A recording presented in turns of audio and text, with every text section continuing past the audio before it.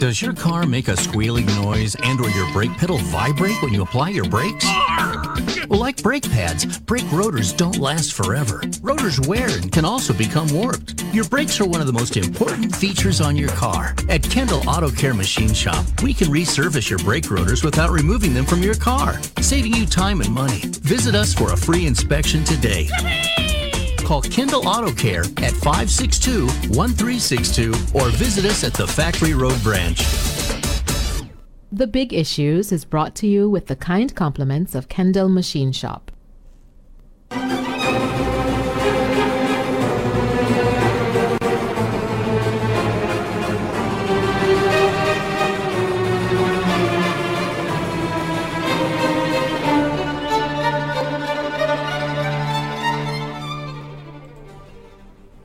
Every now and again, Antiguans and Barbudans pause to take in the significance of one of their many seniors achieving 100 years of age, or simply adding another year above that mark. On January 16th, for example, Mr. Neville Henry became Antigua and Barbuda's newest centenarian, and Mrs. Jane Ann Lee Gould, who marked her 101st birthday, did so on January 19th. It is remarkable to imagine that a person alive and among us today would have been in the world 100 years ago and would have seen all the change that has taken place in that time. If you go back 100 years from today, you'd be in 1921. World War I would have ended merely a few years before, and Antigua and Barbuda, as well as the Caribbean, was a very, very different place. Society was very different. Social class and labor conditions were very different. Communities and politics were very different. So on this segment, we'll ask our panelists to take us back 100 years and carry us forward, explaining how Antigua and Barbuda has changed in the last 100 years, to give us a sense of what people like Mr. Neville Henry and Mrs. Jane Ann Lee Gould and all our centenarians would have lived through. So joining our panel for this discussion, we're happy to have Dr. Paget Henry. Good afternoon, Dr. Paget Henry. Good afternoon. Dr. Henry, an Antiguan, is a professor of sociology and Africana studies at Brown University in the United States. He's been a member of faculty there for over 20 years. His areas of research cover the economic and political problems of the Caribbean. Caribbean history forms a large part of his professional writing, and for example, in 2010, he published a biography of Sir V.C. Bird titled Shouldering Antigua and Barbuda, The Life of V.C. Bird. We also have joining us Bishop Kingsley Lewis.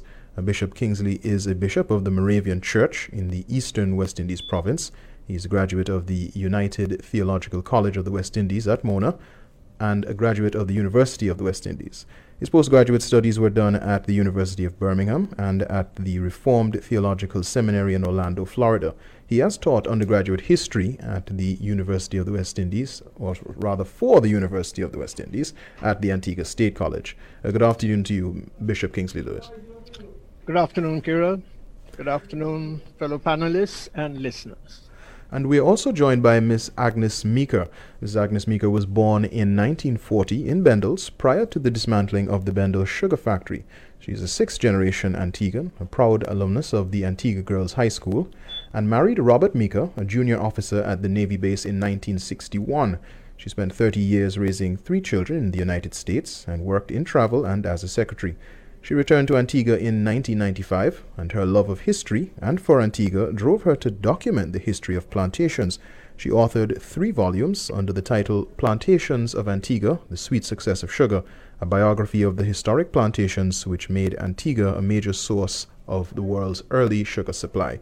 She is the founder of the St. John's Hospice, and we're happy to have her with us. Good afternoon, Mrs. Agnes Meeker. Good afternoon, Kieran, and to all the listening public. Thank you. So for this segment, I have, and I'm not an expert, but I have tried to divide what we'll discuss into historical periods. So I went back 100 years, and we begin with what life would have been like around 1920, which is a few years after World War I ended.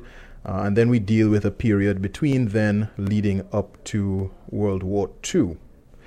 Then we deal with the World War II period. Then fourthly, we deal with the post-World War II pre-independence period, so that's everything after World War II up to independence in 1981, and then finally independence up to now. So I'll give each panelist a chance to just have a sort of a back and forth discussion on each period. So we begin with life in Antigua and Barbuda around 1920. Dr. Paget Henry, would you like to start us off? Sure, sure. Well, I think what was going on in 1920 was shaped by the failures of the colonial policies of the post-slavery period. These failures, I think, were indicated by the Royal Commission of 1898. And that commission recommended a land settlement program for Antigua and Barbuda. And so that recommendation, I think, gives us a good idea what the central issue was. It was a race and class issue centered around the struggle for land. And the failure to really implement the recommendations of the 1898 Commission sets the stage for what's going to happen in the 1920s, leading right down into the 30s. So for me, the period starting in 1921 has everything to do with the struggle for land by Afro-Antiguans, and that this is going to be a major spark for the nationalist movement. So that's how I would begin. And Bishop Kingsley Lewis, Antigua and Barbuda around 1920. Yes, I very much agree with what Paget has indicated there. I would want to add that as one reads some of the stuff that was written by persons particularly related to the working class, they certainly spoke about the poverty of the people, the sense of,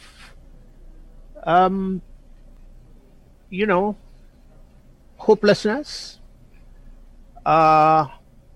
Indeed, it was marked also by, and it had begun a little earlier than the 20s, the outward migration of people in search of a better life, particularly to places like Demerara, Trinidad, the Dominican Republic.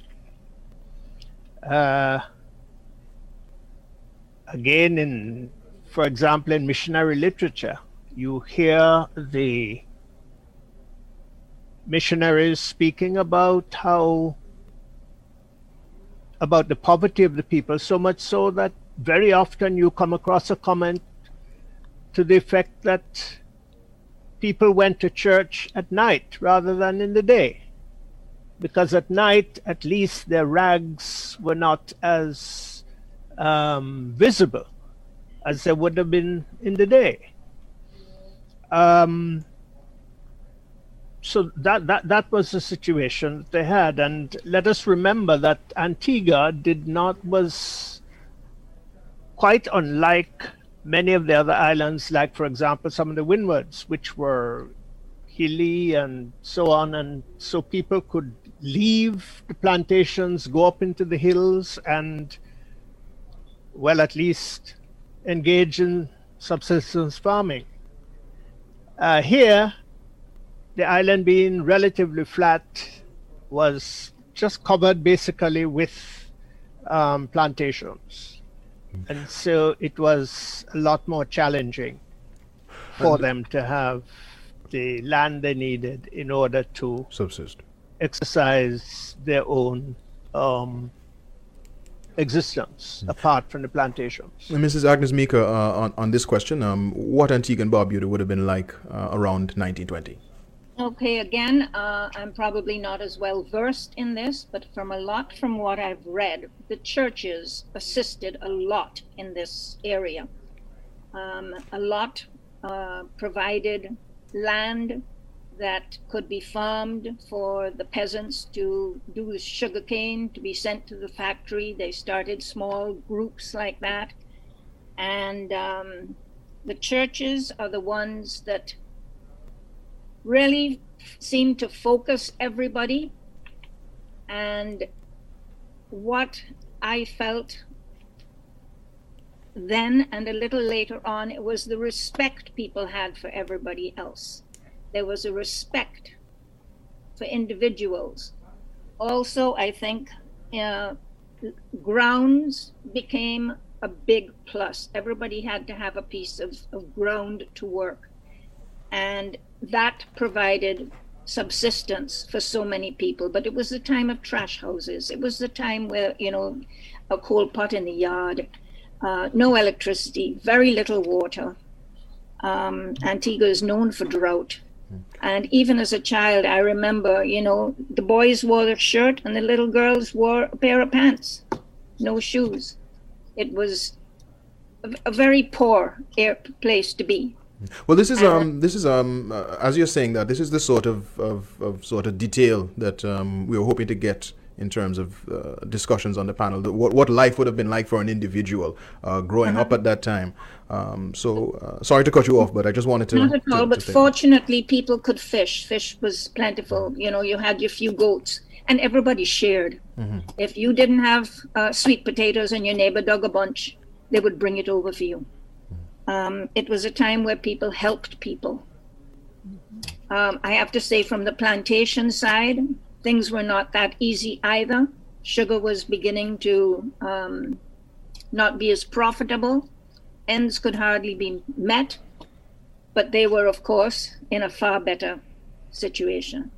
Dr. Paget Henry, as we go forward, and so we look at a period between 1920, taking us right up to the beginning really of World War II, up to 1939, we will see the 1920s and the 1930s here.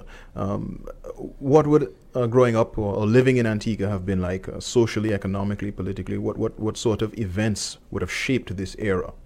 Well, I think this era is marked by an intensification of the resistance.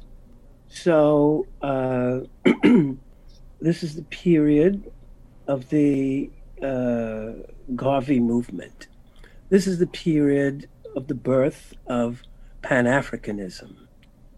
And the Pan-Africanist movement really brought out the racial dimensions of the struggle.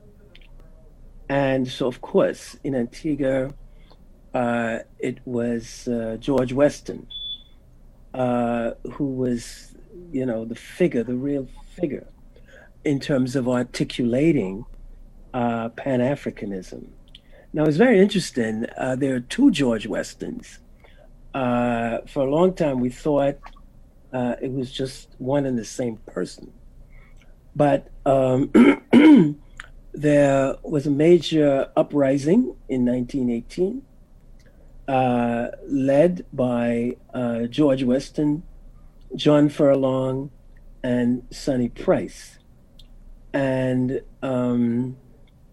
that George Weston is very different. It's a very different person from the George Weston who became one of the vice presidents of Garvey's Universal Negro Improvement Association. So in terms of what was happening to this struggle for land, this search for equality, both in class terms and racial terms, it really intensifies in the period leading up to the Second World War. Also important at this point was the representative government movement.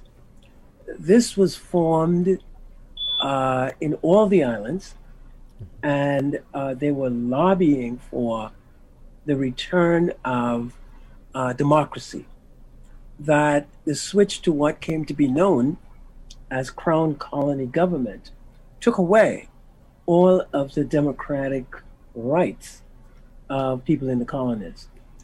And so the representative government movement was an attempt to reclaim some of these rights. Let me bring in Reverend Bishop Kingsley Lewis. This period leading up to World War II, which began in 1939, the 20s and the 30s, the significance of this period and what somebody living through it, the sort of things they would have observed and how they would have lived their lives. Well, did mention the poverty in the 20s, and that certainly continued, particularly after the Great Depression. And there was this restive movement, not only here, but throughout the Caribbean. And in fact, Antigua was perhaps much calmer than some of the other islands, for example, well, the other territories, for example, St. Kitts, Trinidad, St. Vincent. And the plantocracy, they had somehow managed to prepare the way for controlling the demands of the working class. One, with giving some legislative significance by 5 seats in the legislature. Then there was the action which they took of eliminating the Contract Act. I think that was 1937. And also, the government of the day announced an Antigua recovery program. And that was meant to counter the impact locally of the Depression. And then there was also, of course, the Royal Commission dispatched from London. And these tended to soften the reaction of Antiguans so that the reaction was not nearly as severe as it was in some other territories. But that did not mean that there were not advances, because there was a dispute, for example, at the Antigua Sugar Factory in 1939, and we know well the history of that the people began to agitate not only on the plantations, but on the waterfront, and so on. Miss Agnes Meeker, well, Reverend Kingsley Lewis, yeah, we will come back on the next, but I do want to give Miss Meeker a chance to speak on this issue. The 1920s and the 1930s in Antigua and Barbuda, with particular reference to how people would have lived their lives. Oh yeah, remember it was still very colonial. And when World War II was announced, quite a few Antiguans stepped up to defend the country. Everybody still looked as being part of Britain, and a loyalty to Britain. Yeah. So there was, I know there was underlying unrest, and it wasn't until 1958-59 that it really came to a head at the sugar factory. And at that time, really the only employer on the island was the sugar factory and the estates, other than, say, Bryson's or Jews. And it wasn't until the Navy base came on in 1942 that we ended up having competition for workers and employment. So life in Antigua at this time, way of life. Just to summarize for our audience, life in Antigua at this time would have, we're talking about 1920s, 1930s, leading right up to 1939 that World War II begins, is really defined by the main industry of the time, which is the sugar industry. It's defined, of course, by the decline of sugar, the fact that it is no longer as profitable. The fact that there is, I should say, more labor agitation. The fact that the post-World War I era has been marked by a depression, and there's even greater poverty, and that was a global phenomenon. Coming into World War II, the World War II period, we would know that throughout the British Empire, and Antigua and Barbuda was a part of the British Empire at the time, we would have seen significant changes in all the various territories of the British Empire during the World War II period. There was eventually different technology that would have come in. But during the World War II period, if you could give us some sense of how that changed the way that people lived, rationing and so on. Who are you addressing me? Yes, you still have the floor. You still have the floor. Sorry about that. I should have. Sorry. Yeah. Go ahead. Yeah. Again, because we're an island and have sources of fish, animals, fruit, and vegetables ourselves, it helped. But everything else, from lumber to any type of goods, were brought in by boat, and all of this was totally limited. Just a small thing, I remember taking photographs, and there are very few photographs during that period because there was no film, there was no camera. You could survive, but it was extremely difficult. Belts had to be tightened all along. The shipping never came in. There was the Caribbean submarine warfare was far heavier than anybody ever realized than it was in the Pacific. And that was because of the oil and the Trinidad shipping. And submarines roamed these waters, and that's why the Navy base was set in to track submarines during World War II. I'll come to Dr. Paget Henry, if I could, Dr. Paget Henry, on this period, the World War II period, 1939 to 1945, the sort of social and economic changes experienced that would have affected how someone lived in Antigua and Barbuda.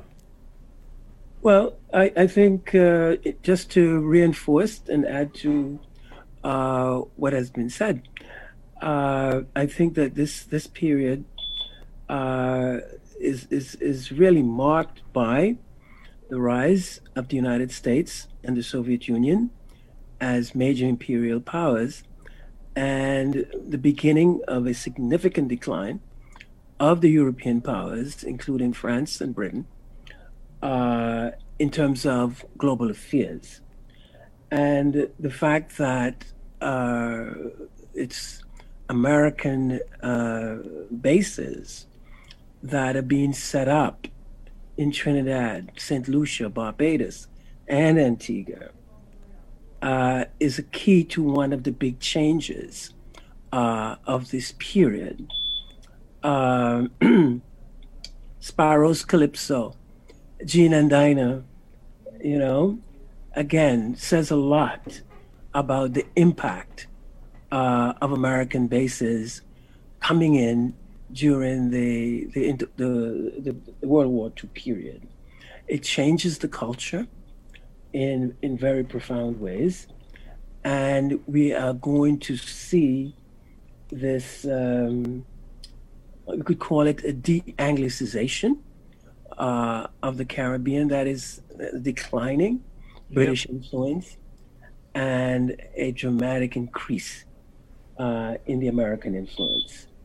And I think that this is going to set the stage for the economic transformations that are going to take place, that it is American investment in the tourist industry that is going to replace sugar after the war is over. And Bishop Kingsley Lewis, on this period, the World War II period, life in Antigua and Barbuda for somebody who is alive at the time. It doesn't matter if they're a child or an adult, but life in Antigua during the war. Yeah, it certainly was a very difficult period. And Agnes just mentioned, for example, the submarines. And that did put quite a strain, perhaps for some people, depending upon your perspective, on the things that you could continue to do, things that you had been accustomed to doing. She mentioned, for example, the boats not coming. It was a time, for example, to give you one example, there was someone who won, or a couple of people who won Leeward Island scholarships. In those days, there was no tertiary education here or in the region. And for years, they could not travel to take up those scholarships in Britain because of the U-boats. They could not travel. Well, let me ask you, Reverend Kingsley Lewis. Yeah. Let me ask you about. Yes. You mentioned education, and I'm interested to know. I mean, there was a point in Antigua. There was a point in Antigua where, of course, the secondary education was not a thing. Primary education was very, very slim. Can you give us some idea of how education, just briefly, how education progressed in Antigua, or what sort of periods we're seeing greater upticks in education? Progressed. Well, we had basically primary education was mainly the preserve, shall we say, of the various denominations at the time. And then the government in Antigua, and it's an interesting thing, the government in Antigua took over the schools. We were part of a Leeward Islands government at the time, but the government did not take over the schools in the other islands as they did here in Antigua. And that is something I still need to follow through on. But then after that, we had, I think, one of the most significant things in education in Antigua was the establishment of free secondary education. And this was around what time? Generally. I think I can't quite remember when was just Princess broadly. Margaret, but certainly by the early 60s. Okay, gotcha. Yeah. And then, of course, the other thing with education now was that in 1948 you had the establishment of UWI. And as a result of that, instead of just having one scholarship for the whole Leeward Islands in a year, you began to have the opportunity of several students being able to access tertiary education from Antigua. All right, Ms. Agnes Mika, to take us out of the World War II period, and we sectioned out a period after World War II, right up until 1981. There are, of course, a lot of significant changes happening in Antigua in terms of the main industry, in terms of where people work, in terms of labor and organization and politics. The period between World War II and before independence, what was that like? Just one little bit here. I don't know if everybody knows, but during World War II, every single street sign and location sign, mileage posts, they used to be concrete mileage posts coming from St. John's going all over the island. They were all pulled up so that in case the Germans landed, they wouldn't know where to go. I always found that rather amusing, but there is still one little stone left on the side of the road going down to Half Moon Bay. But the mileage has been eradicated. Okay, so now back to, we're looking at when? After the war? Oh yes, after the war, the entire period after World War II ends, right up until independence in 1981. It's quite a large, quite a significant period. 50s, 60s, 70s, 80s. Well, not 80s, 81. One interesting thing in researching the sugar factory, which was basically owned by Henkel Jubison and Company Limited in London. And in 1943, the Gunthorpe's sugar estates changed their names to the Antigua Syndicate Estates and started buying all the estates that were up for sale that were no longer being profitable. And nearly everybody on that board were Henkel Jubison and Company owners. And it was later in 1960, first of all, 1958 and 59 were years of unrest where the workers went on strike. And syndicate estates were sold out to the Antigua Sugar Factory Limited, which was also Henkel Jubison and Company Limited. In 60 and 61, they had inquiries, the Rottenberg and the Mackenzie inquiries, to find out why there was unrest and what could be done about it. And at that time, the sugar factory employed between 477 and 831 people, depending whether it was in or out of crop. I'm not sure what the entire population was at that time, but again, this is when employment is spread a little bit more around the island because tourism came into effect. I think with the Anchorage Hotel, built in 1958. The Beach Hotel was built in 1939, right before the war, oddly enough, and was the only hotel after the Globe burnt down. Let me bring in Dr. Paget Henry. This period after World War II and right up until independence in 1981 is a period where we see a great level of political development and a lot of social change in Antigua and Barbuda. Define this period in history for us and what someone living through the period would have observed. Well, I think it's important to point out that this was the period in which we had the formation of trade unions. And after the formation of trade unions, political parties. That for me, the formation of these key organizations, replacing, in many ways, not completely, the lodges and the friendly societies, which were sort of the mass organizations of Afro-Antigans and Barbudans.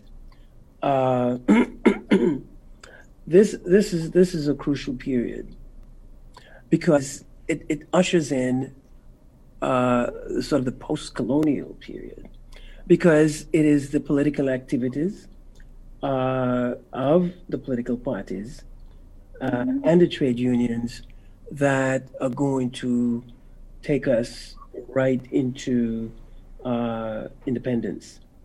So that the formation of the Antigua Labor Party, the Antigua Trades Labor Union, and then later on, the big splits in the labor movement. And did we have any significant agitations around this time that we would have had persons on the island participating in any events in the labor movement at any point in this period which are significantly memorable?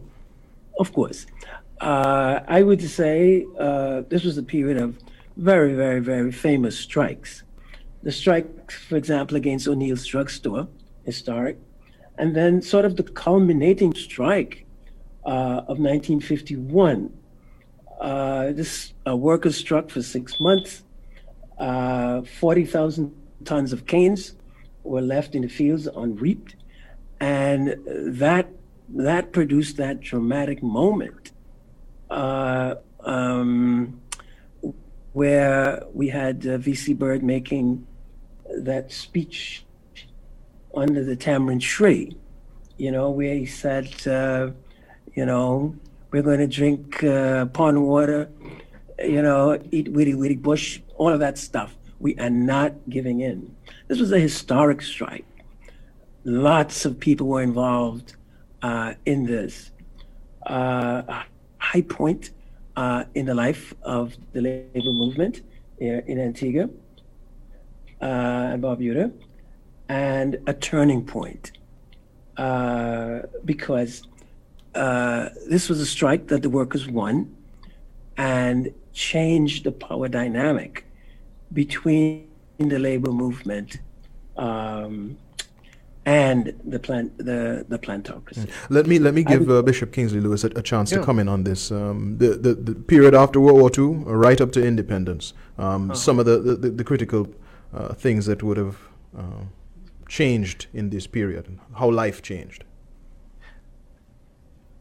Well, certainly life changed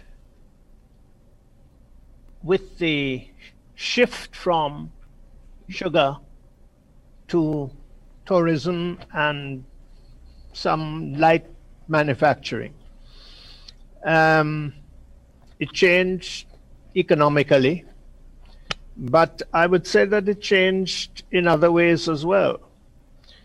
And it gave rise, unfortunately, this was one downside of that change, to the phenomenon that's described in some other places as the latchkey generation.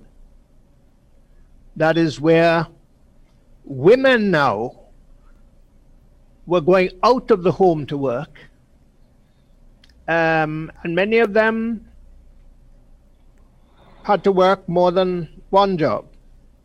And so very often there was nobody at home to look after children when they supervised children after they came from school. So they were given a key. When they got home from school, they would put it into the latch and unlock the door. And it's a time too when there was a loosening of the family structure, because now we're moving more towards nuclear families than the extended family situation where you had several generations in the home. So that I think was also a major change. Was a major change. And there were, while on the economic side, it was certainly good, it did have some unfortunate effects, I think, on the rising generation. Let me bring in Miss Agnes Mika. And Miss Mika, I think we're near to the end of this segment, but I'll let everybody go around, but everyone has to be very brief, please. Since independence, the change of independence and going forward, the sort of change that there would have been in Antigua from 1981 going forward, looking at the 1980s and 1990s. Ms. Agnes Mika. It's become, I think, like everywhere else, particularly in America, of holding on and buying as much as you can, whether it's necessary or unnecessary. There's a lot more money around. This latchkey business, I see it as affecting the older population because there's nobody home to take care of grandma or auntie anymore, and they're left on their own.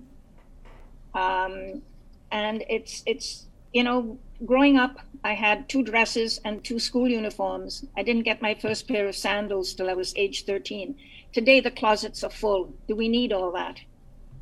Do we need all that? The children are given everything, anything they want. It's, I find we need to go back to more basics, help one another, see one another's neighbor, be a little bit more aware of what's going on around us. I find things growing too much. I mean, Prime Minister Byrd bought all the estate land in 1967, and has it been managed as well as it should have been? I don't see that. I unfortunately have to pause you because of the time, to give Dr. Paget Henry and also Bishop Kingsley Lewis a chance just to give their final words. And on this period, a brief summary, please, Dr. Paget Henry, independence going forward, how Antigua has changed. I would mention here, the growth and the development of Carnival. I would also mention the emergence of the writing of Jamaica Kincaid, one of our really, really major writers. Then, of course, we had the retirement and death of V.C. Byrd. That, I think, was a major milestone, major transition in the post-independence period. the formation of the UPP, come into power of Baldwin Spencer, and the come into power of Prime Minister Gaston Brown in 2014. And so we've just been kind of rolling along right into 2020, where we are now sort of dealing with COVID and the sort of the long-term impact of Hurricane Irma, particularly in relation to Barbuda. And Reverend Bishop Kingsley Lewis, your final word on this segment from independence coming forward, the 1980s and 1990s, just a summary of what that would have meant for Antigua and Barbuda in terms of change. Well, I think it certainly meant that the rhythm of life has changed. We no longer work 8 to 4, but we're virtually working on a 24-hour clock, which is good for persons in an economic sense. But I do have a concern about what seems to be, for example, an overwhelming goal of graduates to come back from university, and the aim seems to be to get a good job, to work for someone else, rather than to be more enterprising and to be entrepreneurs. Because one has to ask, well, what are we independent for, if that is all that we are going to aim for? I think that great opportunity has been given with the establishment of a university campus here, and I hope that the programs will over time be diversified and not just the classical education formula that we have been, many of us, accustomed to.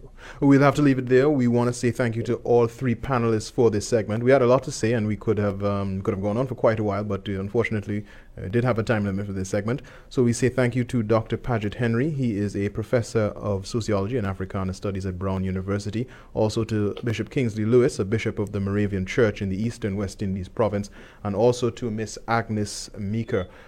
Miss Agnes Meeker is the founder and operator of the St. John's Hospice. Thanks to all three of you for joining us this afternoon. Thank you. You're welcome. Thank you much. Thank you. Bye-bye.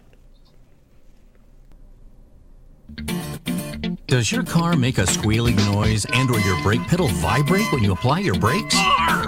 Well, like brake pads, brake rotors don't last forever. Rotors wear and can also become warped. Your brakes are one of the most important features on your car. At Kendall Auto Care Machine Shop, we can resurface your brake rotors without removing them from your car, saving you time and money. Visit us for a free inspection today. Call Kendall Auto Care at 562-1362 or visit us at the Factory Road branch. The Big Issues is brought to you with the kind compliments of Kendall Machine Shop.